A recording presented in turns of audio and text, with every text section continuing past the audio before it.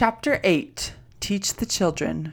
It does little good in the long run to be an excellent financial manager if you do not impart some of your knowledge and values to the next generation. Children will generally adopt, at least initially, the philosophies of their parents. Coaching along the way as teaching moments arise will solidify those values. Remember that your actions speak louder than words. If they sense that you are personally disciplined and in control, they will be more likely to adopt similar good habits as they mature.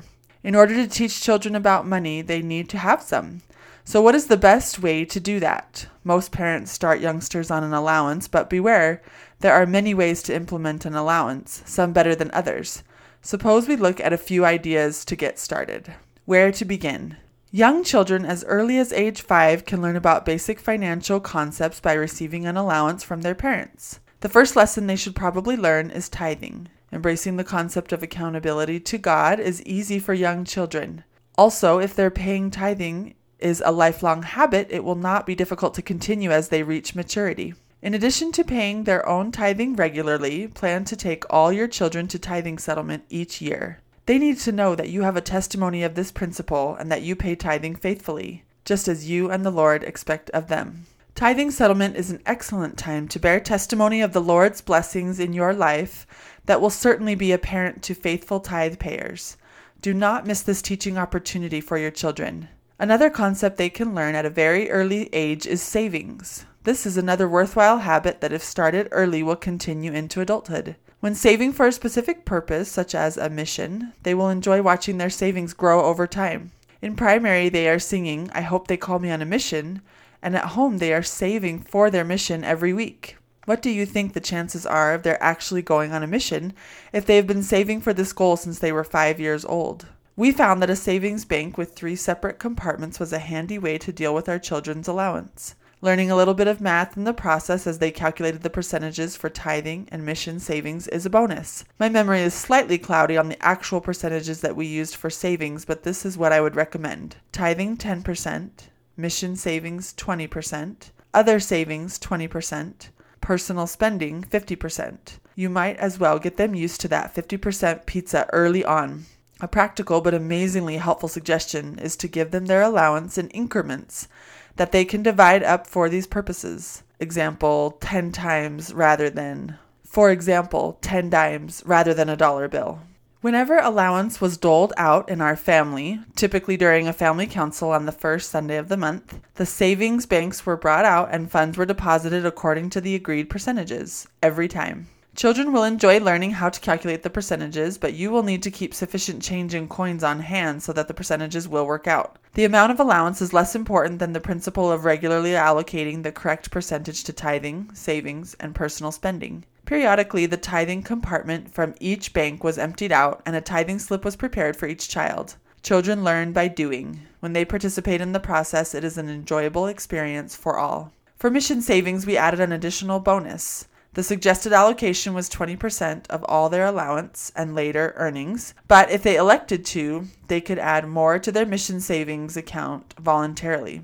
The incentive was that up until their 16th birthday, at the end of each year, we would match dollar for dollar the full amount they were able to save during that year toward their mission. If they elected to add more than the recommended 20%, their fund would grow even faster due to matching funds. This method was designed as a parallel example of how the Lord blesses our efforts when we practice obedience and self-discipline. Matching our children's mission savings built the nest egg faster in the early years, and they consequently enjoyed the benefit of compound interest over a longer period of time. It also helped them reach the goal faster so that by the time they were in their prime earning years as teens, they could see the light at the end of the tunnel. 4 of our 6 children served full-time missions. All 6 had saved enough for their missions by the time they were old enough to go. But 2 of our daughters found their sweetheart at age 20, so they began a different and equally important mission. Our children's other 20% savings was discretionary. They were free to save up for anything they wanted to buy to teach them the value of saving for a goal.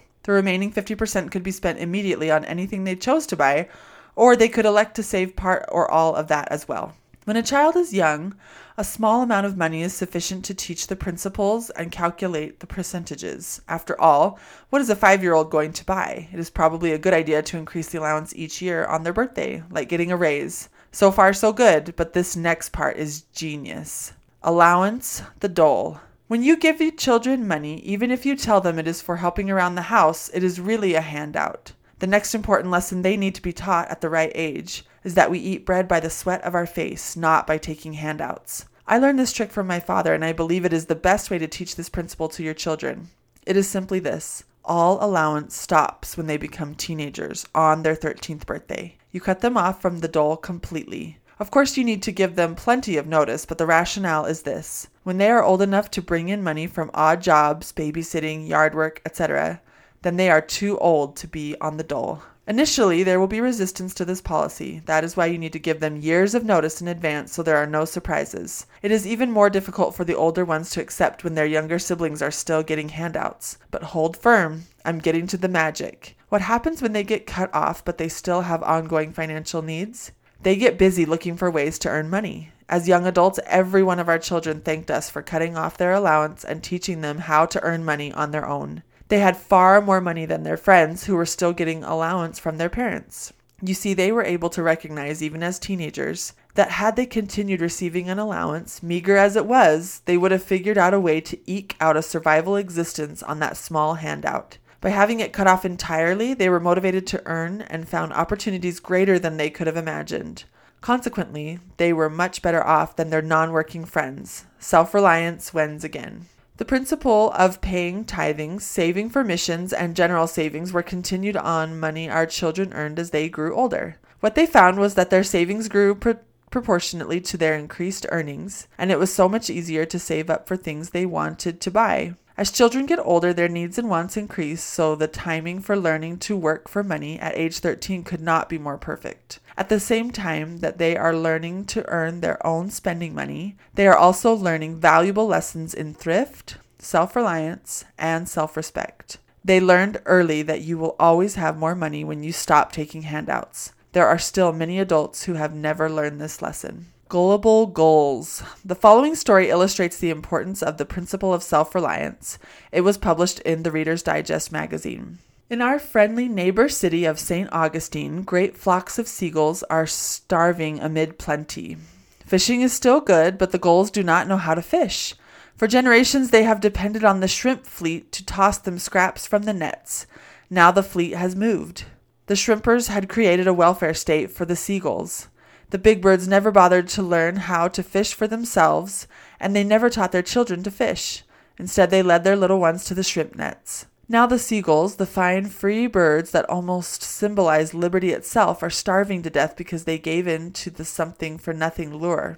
They sacrificed their independence for a handout. A lot of people are like that too. They see nothing wrong in picking delectable scraps from the tax nets of the U.S. government's shrimp fleet. But what will happen when the government runs out of goods? What about our children of generations to come? Let us not be gullible gulls. We must preserve our talents of self-sufficiency, our genius for creating things for ourselves, our sense of thrift, and our true love of independence. We need to learn this lesson ourselves and teach our children to be independent from government handouts, when we could otherwise provide for ourselves, whether or not we might be entitled. It is a long and slippery slope once you open that door, and you will not like what is at the bottom. Never broke. Here is more outside the sandbox thinking when it comes to teaching children about savings. Our children were able to save up their money and buy whatever they wanted without ever being completely broke afterward, due to an ingenious system of matching funds. I think it is a pretty common practice for parents to help out their children on major purchases. We decided to pay half on anything that was approved in advance, but here's the significant difference. We paid half only after the child saved the whole amount themselves. For example, if a child wants to buy a bike for $100, he saves the entire $100, but when you go with him to buy the new bike, you pay half of the cost so the child still has $50 left over. This accomplishes two things. It teaches the child what it takes in time and energy to really save the entire amount for the things they want instead of just needing to save half. But when our matching funds were applied, they still had half their money left to start saving for the next item. So they were never broke after a major purchase. They also appreciated our help more since our bonus really ended up in their pockets. By never being completely broke, they were always saving the second half for the next thing they wanted, which is always easier to achieve if you have a running start on your goal. In this scenario, the child still only has to earn half in reality, but they are always filling the second half of the glass instead of the first half. There will always be the lessons you can teach if you watch for them. Plan for rainy days. When I was about 9 years old, my dad took me on an overnight father and son's outing that I will never forget. During World War II, he had been a first sergeant responsible for provisioning a machine gun company. In the islands of the South Pacific, it rains nearly every day, so whenever my dad's outfit set up camp, they always prepared for rain. We arrived at the designated site in the early evening and proceeded to set up camp. There was no rain in the forecast for the night in question, but that did not matter to my dad. He said to me, "If you always prepare for rain, you will be ready when it comes." In those days, tents were not made of nylon with fiberglass poles. They were army style, heavy canvas anchored with tent stakes suspended via wooden poles attached to ropes and a dirt floor. So after setting up our tent away from the natural watersheds, we dug a trench all the way around the tent to channel the water away from us. The others in our group laughed at us, calling the trench overkill since there was not a cloud in the sky and no rain forecast. Well, you can probably guess what happened. That night there was a torrential downpour. Our preparations kept us nice and dry in our tent, and the mockers were washed out. Having personal savings is just like digging that trench. Even your children will experience financial rainy days, and if you have taught them to save, they will be able to weather the storms. Knowing that you are putting aside part of every paycheck toward your own family rainy day emergencies will be the example that they will need in order to establish a habit of savings. Looking back, I can see that even as a teenager, I always had savings. I did not buy things just because I had money in my pocket. Unless I had an immediate need, I saved my money. I had a couple of friends who seemed to always be broke, and I know that their parents ran out of money from time to time as well. I am fortunate that my parents were such good examples to me. Train up a child in the way he should go, and when he is old, he will not depart from it. Proverbs chapter 22, verse 6. Financial storms will come. If you prepare, you will be ready. Those who have trouble keeping their sauce on the crust with no reserve funds will be washed out. A disciplined approach to savings will reap immediate and lasting blessings for yourself and your posterity. And as you will see in chapter 14, Retiring Without Permission, beginning to save early in life is the best way to be prepared to plant money trees when the time is right. Saving for education. Our family's focus from the time our children were small was to save for their missions, reasoning that a mission was a goal that a younger child could relate to easier than saving for college, which seems much more boring. Nevertheless, higher education is also a worthwhile goal that requires savings and sacrifice. We ruled out expensive colleges unless our children were able to get a scholarship to pay the higher cost of tuition. All of our children opted for a quality education at BYU for their undergraduate degrees, and all of them actually graduated from BYU, including those who married before graduation. Compared to other private universities, BYU is very reasonably priced, another worthwhile reason to pay your tithing. My parents had 29 grandchildren, but they were willing to help financially for every grandchild to attend a reasonably priced college. After the child saved a third of the cost through their own efforts at work or a scholarship, and his parents paid a third, then Grandpa would contribute the final third. Grandpa offered similar help for missions, but instead of paying a third of the cost each month, he elected to pay 100% of the cost of the final 8 months, after the child's third and the parents' third were expended. See Hoe to the End of the Row in Chapter 7, Sufficient for Your Needs versus Rich, Roy's Recipe. Understandably, not everyone has a grandpa able or willing to do the same, but it really does not matter. The principle still applies perfectly between parent and child if each is contributing half instead of a third of the cost. We began saving our share of the cost of our children's missions and education from the time they were born. We figured out how much would be the likely cost, how much we would have to save each month to meet the goal, and we made it happen. It is not difficult to save if you are able to keep your sauce down to a reasonable percentage so you can actually do worthwhile things with what is left. Our decision to retire early while we still had 2 children in high school was not a problem since we had been saving their whole lives. Our share of their education and missions was already in the bank.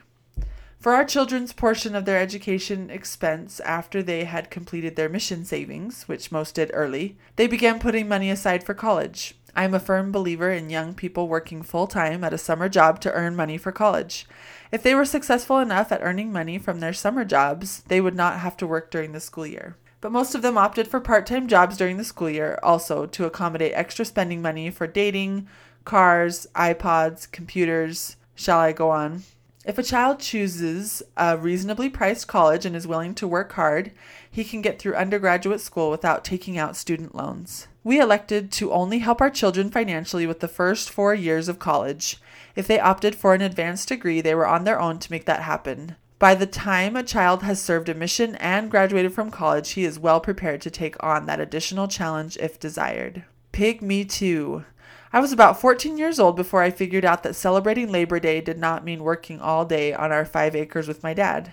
As youngsters, we had chores we had to accomplish every Saturday before we could play, and the older kids always helped my dad with whatever projects he was working on. But Labor Day was a special day that Dad stayed home from his regular employment so that he could work with his kids. I really thought that is what the holiday was all about, rather than celebrating organized labor unions. I like my version better. Children need to learn the value of work, which is best taught in the home. One of Richard Scarry's books, Pig Will and Pig Won't, became a family favorite when we were raising our own children. In this delightful children's story, there are 2 pigs named, you guessed it, Pig Will and Pig Won't. Pig Will was cooperative when his parents asked him to do things, but Pig Won't was contrary unless it was his idea. One day, when asked if they wanted to run errands with Papa Pig, Pig Will said as usual, "I will," and Pig Won't said, "I won't." So Pig Will had a wonderful day working with Papa Pig, and Pig Won't sat home all alone and had a miserable day. The next time they were asked to do something, Pig Will said, "I will." And this time, Pig Won't said, "Me too." That was the origin of the phrase that became synonymous with Saturday chores for our children. We called their tasks Pig Me Too, and everyone knew they had to get to work. It is important to teach your children the gospel of work. Some parents think that childhood should be carefree and full of fun and adventure. There is certainly time for those things, but children who do not learn the value of work while in their youth will likely grow up to be adults who are not prepared to shoulder responsibility. You may know some adult pig won'ts. Big R. Teaching your children to drive is one of the joys of raising teenagers. If you were to ask any of our children what Big R means, they would probably roll their eyes and say they could not drive a car until they were Big R responsible. That means responsible with a capital R. Translation: responsibility means simply that you do what you say you are going to do when you say you are going to do it. Since most teens are altogether too anxious to get their driver's license, we use the Big R standard to determine when they were actually ready to drive rather than just turning chronologically 16 years of age. Driving is serious business, and this privilege should not be granted to an irresponsible youth who might just happen to be old enough according to the law. In addition to paying for their own insurance, each of our children preparing to get their license had to save up a crash fund, which was equal to the amount of our collision deductible. While we had teenage drivers in the home, I lowered our deductible to $500, and I was custodian of their crash funds. This was motivation to them to drive more carefully, since they would get their crash fund back after they were no longer driving our vehicles, assuming they did not have an accident. If they did have an accident, the deductible was already paid. Insurance was described as a faucet that once turned on can never be turned off. Paying for that insurance themselves as a prerequisite to getting their licenses made it a less enticing morsel. Most of our children started driving at age 17. We survived 6 children learning to drive with only 2 cars totaled, no fatalities, and only minor injuries. It does not get much better than that for parents. The wheels on the bus go round and round. By the time a child is old enough to drive, many parents are all too willing to let their enthusiastic teen driver take over the constant shuttling of children back and forth, to and from a never-ending parade of activities. This errand running, if not monitored, can evolve into the new teen chauffeur pretty much taking over the hand-me-down family car. If you really want to train your children properly about finances, they need to understand the true costs of mobility. My father, being the accountant that he was, added up all of the expenses of operating the family's vehicles and determined that it cost approximately 10 cents per mile to operate a car. This is circa 1965, when gas was 29 cents a gallon. Consequently, whenever his teen drivers wanted to take one of his vehicles to work or on a date or personal errand, they had to keep track of the mileage and pay my dad the going rate for every mile. My 3 older siblings grumbled a bit but paid the piper. When I became old enough to get my license, I challenged the status quo. I had a habit of questioning everything. That has not really changed much, so I asked permission to audit the books. I could not believe it really cost 10 cents per mile, and I wanted to find out why. My father was more than willing to cooperate and gave me access to all the figures he had used to calculate the rate. To my delight, I discovered that an error had been made. He had counted the cost of insurance in the total operating costs, and we were each already paying our own insurance separately in order to be able to drive at all. So from that day forward, after backing out the extra insurance charge, the new rate was 8 cents per mile, and I do not think any of my siblings ever thanked me for that one. Now, 8 cents a mile does not sound like much, but when you are only earning $1.25 an hour, it adds up quickly. I was sure I could operate a vehicle for less, and so after about a year of paying to use the family vehicles, I proposed a wager. My dad was always game for what he considered to be a sure thing, so I wagered him that I could operate a car for less than a nickel a mile. There were no stakes on this bet other than the fact that in order to test my theory, I would have to get my own car, which was the true motivation. So in 1967, at 17 years of age, I bought my first automobile for $20, a 1954 Ford sedan with about 100,000 miles on it. After making my purchase, I had to jump-start the old Ford, but it ran and I drove my new beauty home. Let the contest begin.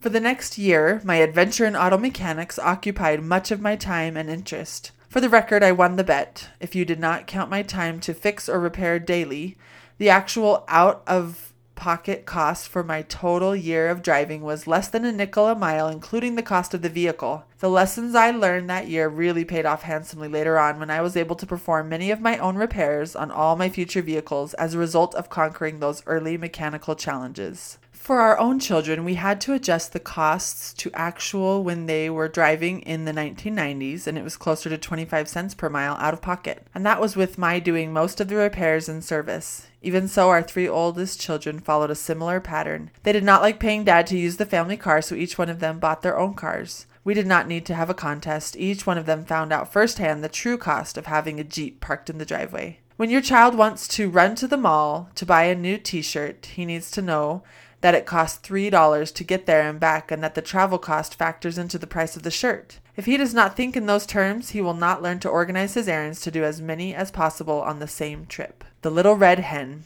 Everyone has heard the popular children's fable called The Little Red Hen. Some modern versions of the story have tried to change the original intent of the folktale to make things more fair for the other farm animals, welfare animals, who refused to assist the Little Red Hen when asked to help with the various tasks related to making bread, until the bread was ready to eat. Then they were very interested in being involved. This is a parable. It is not about being fair. It is about the law of the harvest. We reap what we sow. Children need to gain respect for the consequences that follow their choices and actions to prepare them for the real world where life is not always fair. By learning the gospel of work, they will gain an appreciation for the reward that their labor provides. In school, children make choices every day about which assignments get completed, how long they choose to study for an upcoming test, or how long they talk to their friends on the phone instead of studying. These choices are subsequently translated into grades and ultimately a report card. That report card, while perhaps not a perfect system, is at least an indication of how well the child has applied himself that semester.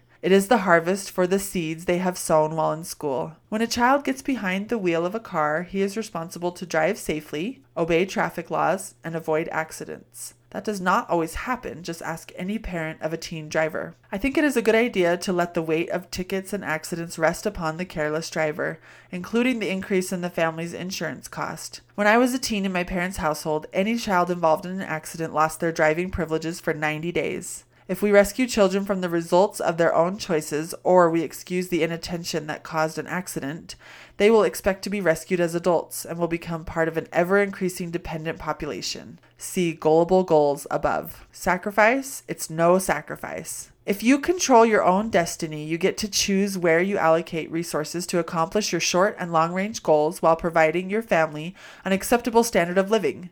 As I mentioned previously, these voluntarily imposed controls can be used to artificially limit the funds available to your family budget and allow you to voluntarily live not only within, but well below your means, including requiring sacrifice from your children as a necessary gospel-centered lesson. The parents of many of your children's friends will be more inclined to spoil their children because they do not keep the larger view in the foreground. This will be something you will learn to deal with as your children are taught their own lessons about keeping up with the Joneses.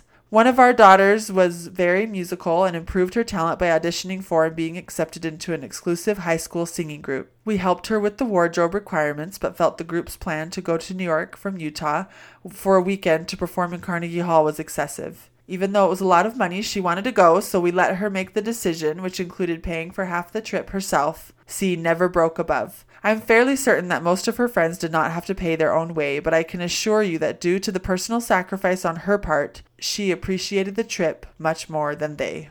Sharing the house and the family budget with 5 other siblings was a great introduction to sacrifice for our children. Yet while they were growing up, we also took in several foster children that became part of our family for a time. Hosting children with special needs necessarily required sacrifice from each of our natural children because the new child often needed more than their share of time and attention from mom and dad. Each time we became aware of someone that might need to join us for a while, we presented it to the family council. Our children were extremely supportive, collectively and individually. They each learned from their own experience the blessings that come from helping those in need. When we sacrifice, we give up something we value for something better. In that sense, it is really no sacrifice at all. The Lord often asks us to sacrifice, but in return, He pours out more blessings upon us. Thus we are and will forever be in His debt. Sacrifice is the second law of heaven and as such should be high on the family curriculum.